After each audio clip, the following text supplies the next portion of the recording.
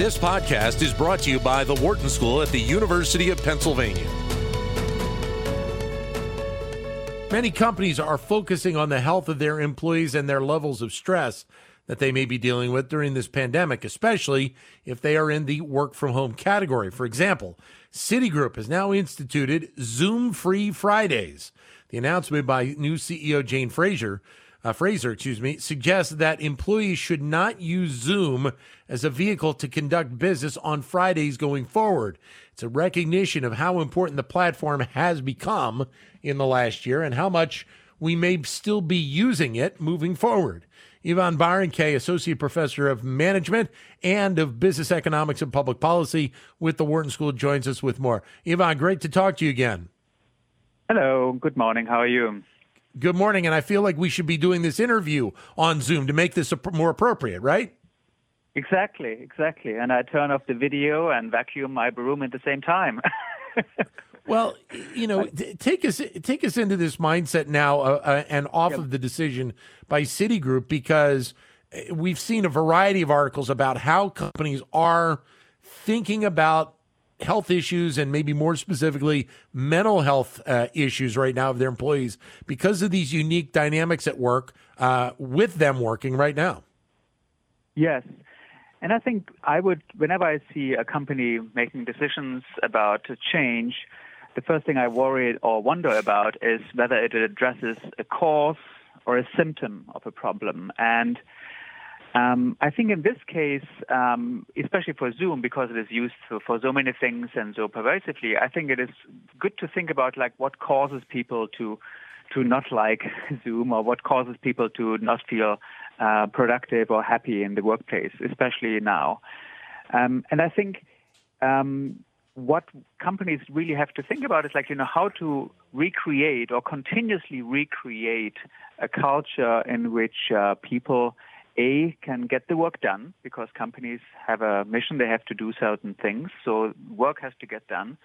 But B, and that is really, I think, something that has fallen away in the last 6 months, create an environment where people can become creative and innovative and engage with their colleagues in a way where they can explore ideas in an unconstrained way. And I think that is the principal thing that has fallen away, those chance encounters or, people just participating casually in meetings that might perhaps be a little bit adjacent to their work, but those are the meetings and encounters that make people feel part of the mission of the company, where people can become more creative. And I think because Zoom has been used so much and people have to hop off one Zoom meeting and hop on to the next one, they don't really have any room to breathe to then become really settled and engaged with the meeting. Right. So what? Yeah, go on.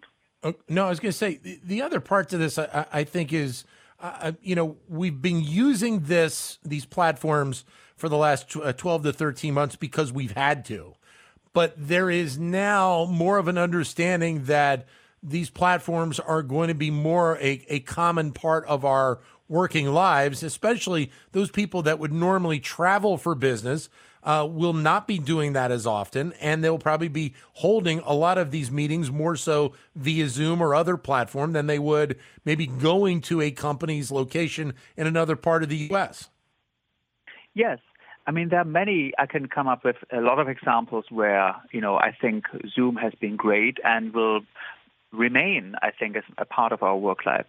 For instance, think of I meet you or I email you, and then I say, let's talk about it next time when we are in the office. And then, perhaps we do this next time we would meet in the office. I mean, and this was before COVID. But, it's a good likelihood that we won't meet each other in the office, and then we don't get to talk about it. Now the barrier has dropped away, essentially, where people can just say, hey, why don't we just have a quick meeting about it and share the screen where we can show each other our ideas and better explain with graphs or images or text what we want to explore. So I think there are many examples here, but I think again what we have to understand is how to create an environment for people where they can be engaged and happy in the workplace. And I think one thing that happened many times with Zoom meetings, There are many people there. And, I think the culture around Zoom meetings has to often improve. Often it is, the senior and the most vocal person who gets to say a lot, and then others just sit there and they can't really participate. And, when you have a meeting where somebody talks for like 3 minutes and you can't participate, people just switch off and they think that this is not really for them. And then what is then really the annoying part is that, the most senior people talk and they tell what people do, and the others who could not actually participate because there's no voice for them, then it is in the end up to them to actually do the work. So there's a lot of frustration around how to do Zooms right. So I think that is one aspect that I think people have to really think about, like how can we actually create and continuously create an environment where people can, become engaged and stay at the company. If you just say, oh, on Fridays you are off from Zoom. Now, what does this really mean? I don't fully understand what that really means and how this actually helps with anything. If then they say, okay, now we have to cram in all our other Zoom meetings into the other days, because that's probably what's going to happen now at that company, where they say, well, we still need to do all these meetings, and now we do them on the other days. So that's clearly not really a solution. I think we have to really explore the causes of why they are unhappy with the Zoom meetings. And the other interesting part to this, Ivan, is the fact that when Citigroup made this pronouncement, they were really focusing on the in the office Zoom calls. They still have an expectation of, if you have to do business with clients, et cetera, that you still should take the Zoom call. So it's not a totally Zoom-free Friday, especially if you do business. It does go to something you said a moment ago, that maybe the people that are doing business with clients will have to adjust their schedules. So they put all of those calls in the first 4 days of the week and not have any of them booked on Fridays. Exactly. You precisely spell out these unintended consequences of like blunt policy changes, where people will then, game the system or work around the system to still do anything, because nothing in the underlying culture has changed. Look, I think what companies really have to think about is, how can we now smartly bring people back to the office in a logistically clever way. Schedule ways where people can come into the office without being crowded in it, so people can have a chance to interact with each other again. So that's one thing that they can think about. I think the other issue that we have to understand is that people are working from home, and there have been studies that show that, more people working from home can actually make them more productive. But that is only the case when you don't have childcare, when you don't have, grandparents to look after. So the people don't really have a good setup at home to actually work well. I, for one, I live in the city and we have a limited number of bedrooms, and, all those bedrooms are taken by my children who have to do Zoom calls, and my wife works from home. So I don't really have like a proper office setup. Plus I would crowd the internet for my wife and children who have to do their meetings as well. So I think companies have to now be smart about how to recreate social interactions, because people feel isolated at home. They feel that they can't participate effectively in those meetings. They feel isolated. They lack that engagement with the company. And they actually literally lack not a work-life balance, but a life-work balance. They want to actually be effective and work well in the company. Instead, they're at home where they are interrupted all the time and where they can't really be, part of the community where they have a voice and explore new ideas. Well, and it goes to something else that kind of is coming forward with this pronouncement by Citigroup, is that they're also suggesting no work calls outside of normal hours, which goes to another issue that we've talked with you about in the past, is the connectivity between employee and employer, that seemingly in many cases is more like about 18 hours a day rather than 8 hours a day. Yeah, I think, again, when people are working from home, some people, people who don't have family, who live alone, they can easily get their work done if they manage their life a little bit from 9 to 5. But I think the reality is that many people are now stuck at home where it's really busy around them and they have very little quiet and uninterrupted time. where they actually really depend on working late in the evening sometimes, because this is when finally the house has settled down and then they can interact. So this is totally counterproductive. And, this goes to show that COVID and working from home actually increase the inequalities among people who are privileged enough to not have to look after children because, their house is big enough, or they can just send them to do whatever so that they can work uninterruptedly, and others who don't have that luxury. So I think this, again, is not really thought out, because how does it help or hurt people who actually are the ones that struggle the most with the living circumstances and the working circumstances at home? How much have you heard now that there is more of a focus by companies looking at things like burnout because of these dynamics we've been dealing with over the last year plus? I think the data is still coming in. The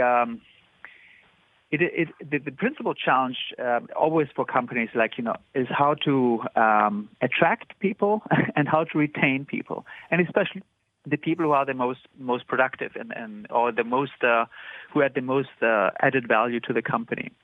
Mm-hmm. And this is still early stages. I think what will because okay.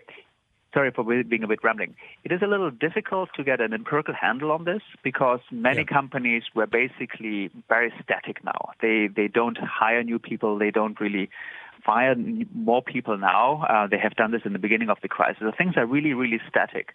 Now, as the economy starts to get more vibrant again, I think we will see a lot of movement of people across companies because companies are starting to hire again. And I think when people are looking at their data so far, they see, I think burnout is not so bad. And that is because there are no other options at the moment where people can go to another company. But I think what will be striking now is that once the company ramps up, you will see a lot of mobility across companies, and especially by people who are very productive and effective. So companies have to be really careful not to draw many conclusions about the data, about not losing the high talent people, because that has not happened for lack of ability to move, but that will change. And so do you expect that some of these changes, they're going to be permanent ones? Or because I think some people would have the concern that obviously you're making these changes now because of the pandemic, but as we move farther and farther away from it, that maybe companies will go back to maybe what the norms were. Yeah, I think we will have to see.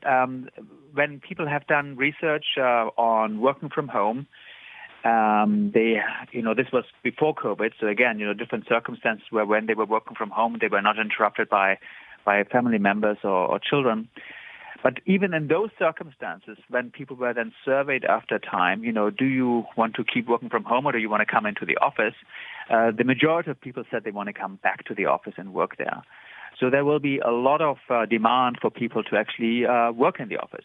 Yet there should perhaps be a conversation about retaining a certain flexibility, that perhaps some of the work can be done remotely, especially when people can save on commuting. I mean, people on average spend 40 minutes of commuting one way towards work, so that's a lot of time that people spend in an unproductive way. And I think what I hope companies are smart about is to allow people access back to the company in a safe way, but continue to retain the flexibility that working from home can offer and have a more of a hybrid culture.